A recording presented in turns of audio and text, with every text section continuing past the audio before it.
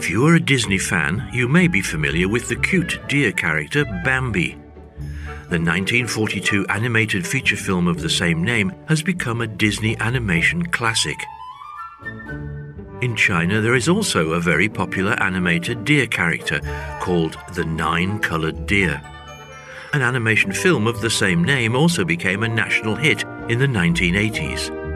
Interestingly, the original story of the Nine-Colored Deer was depicted on the murals of the Dunhuang Mogao Cave 257 about 1,500 years ago.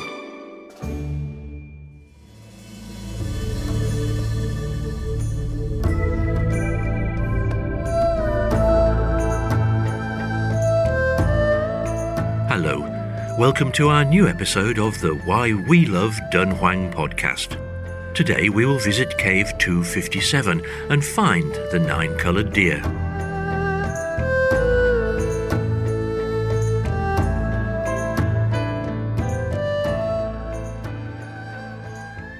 Northern Wei was the first northern kingdom in China.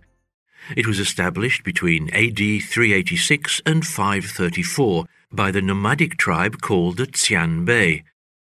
It's another turbulent, war-ridden period in Chinese history. The Northern Wei Kingdom ruled the northern part of China. Its rulers were among the first and most well-known supporters of Buddhism, which allowed this essentially foreign religion to flourish in China.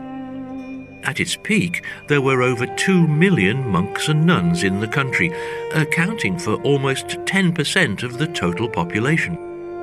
Not surprisingly, the Dunhuang Mogao caves, built with royal patronage during the Northern Wei period, were particularly magnificent. A notable example is Cave 257. This cave contains some masterpieces of the narrative story paintings at Mogao, including the only Jataka illustration using an animal as the protagonist. In Buddhism, Jataka are stories of the Buddha's previous lives. Let's first take a look at the construction of this cave. Cave 257 is a central pillared cave with a flat ceiling at the back and a sloping gabled ceiling at the front. On the gabled ceiling are painted wooden rafters or beams, along with lotus and palmette, a pattern like the radiating leaflets of a palm. Souls born from the lotus, birds such as peacocks and parrots, are painted in between the rafters to describe a scene of paradise. The central pillar in the back connects the ground with the ceiling. On the front side of the pillar is a niche with a preaching Buddha, the main statue of the cave. The Buddha is sitting with legs pendant, feet flat on the ground and knees slightly apart, his right hand raised upwards and left arm extended forward. He is wearing a monastic robe resembling a Roman toga, draped across his left shoulder, with his right shoulder exposed. The folds of the outfit were produced by sticking on strips of mud and moulding natural and smooth lines. In the central pillar caves constructed during the northern dynasties, this is the most popular style for the main statue. Now let's take a look at the murals. Cave 257 was the first cave on the site to adopt the style of laying out narrative paintings of multiple scenes in a horizontal band around the walls, instead of linear chronological sequence. The highlight lies on the lowest part of the west wall. There are narrative story paintings of the Nine-Colored Deer, a well-known story in Buddhism. The deer was one of the Buddha's former lives. Wary of hunters, the deer was careful to stay hidden, and she had never been spotted by people who ventured into the forest. Help! Help! One day, she heard the crying of a man who was drowning in a river. She plunged into the river and saved the man. She asked the man not to speak of her existence to anyone else, and the man agreed. Later, however, the queen of the kingdom in the story dreamed of a multicolored deer. In order to bring the deer to the queen, the king offered an attractive reward of money and land to whoever could capture the deer.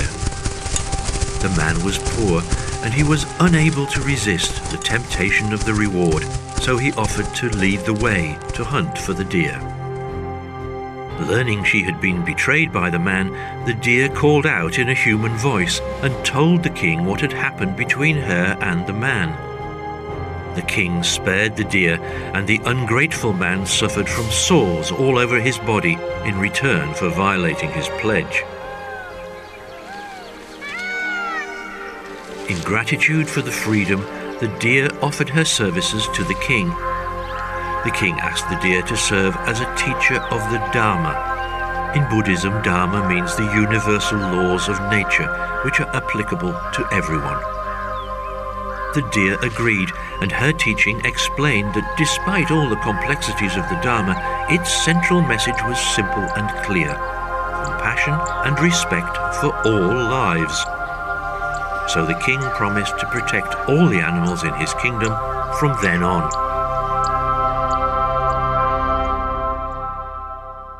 The story itself is interesting and moving.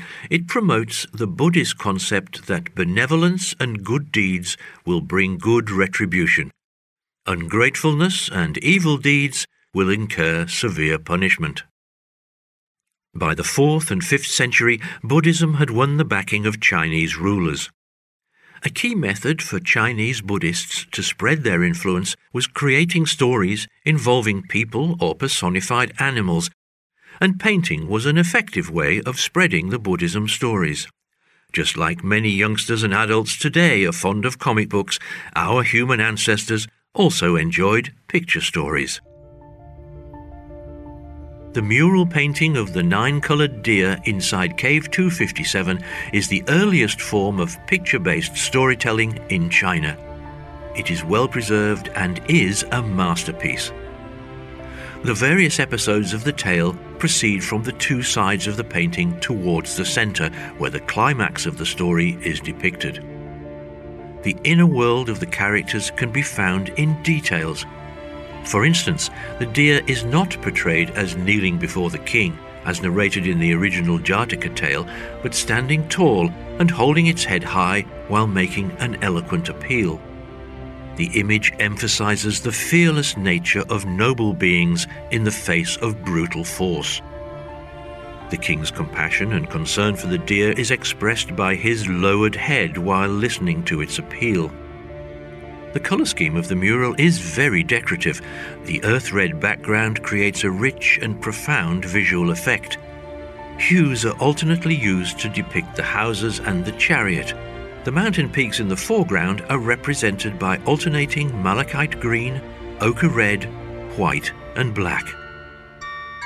Inspired by the story and the wall painting, an animated film was made in 1981 in China. The plot of the story, the image of the characters and the colours of the cartoon were all based on the murals of Cave 257 and brought people a new artistic experience. 远道而来的使者，你们迷路了吧？我给你们引路。 In fact, in order to make this cartoon well, the director and art designers of the cartoon movie made a special trip to Dunhuang in the summer of 1980 to gain some first-hand experience. The group walked along the ancient Silk Road for nearly 2 months and lived in the Dunhuang Mogao grottos for 23 days to copy the murals and seek inspiration. The final film length was only 24 minutes, but the team created and designed more than 200 scenes and painted nearly 20,000 pictures. It became a classic in China and has influenced generations of audiences. Back to the murals of Cave 257. They are classic pieces of Northern Wei and share the characteristics of the time. The human figures are bold and rustic, dressed in Central Asian style. The background is reddish-brown and the tone is strong and warm. Also, the colouring technique Yun-Run, which originated in India to achieve a three-dimensional effect, is widely used.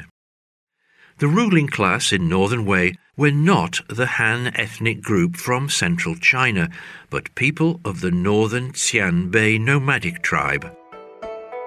Knowing that the Han people's technology, economy, culture and social structure at that time were far more advanced and sophisticated than their own, the rulers of Northern Wei vigorously pushed through social reforms to help stabilize their rule over China.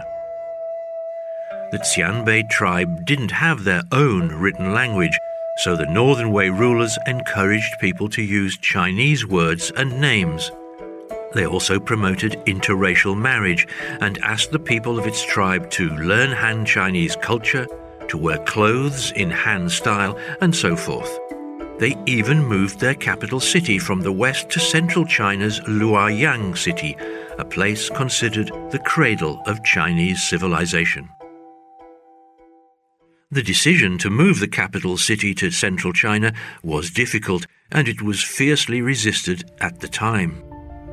In the end, the Emperor Xia Wen of Northern Wei had to use some subterfuge. He said that he was marching his troops towards central China for a war. He then stopped in the city of Luoyang and convinced his, by then, weary troops and administrators to resettle there. The Emperor Xia Wen, greatly influenced by his mother, who was a Han woman, carried out a series of social reforms aimed at enabling the nobles of his tribe to conform to Han cultural standards. As a result of these changes, the Dunhuang Mugao caves built thereafter started to show increasingly more Chinese characteristics, and we will find the evidence of this evolution in our following episodes. Before we end this episode, let me ask you a question. We know the Dunhuang Mugao Caves is also called the 1,000 Buddha Caves. Among all the Buddhas, do you know which one has the most attractive smile?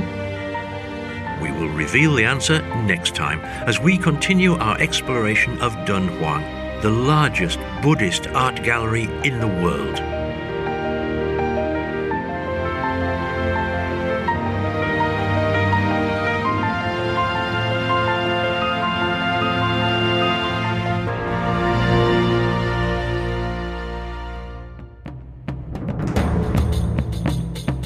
Special thanks go out to the Dunhuang Academy and Sanliang John Du for contributing to the content of this podcast. If you like the show, do give us a 5-star rating or a review. I'm Graham Stevens. See you.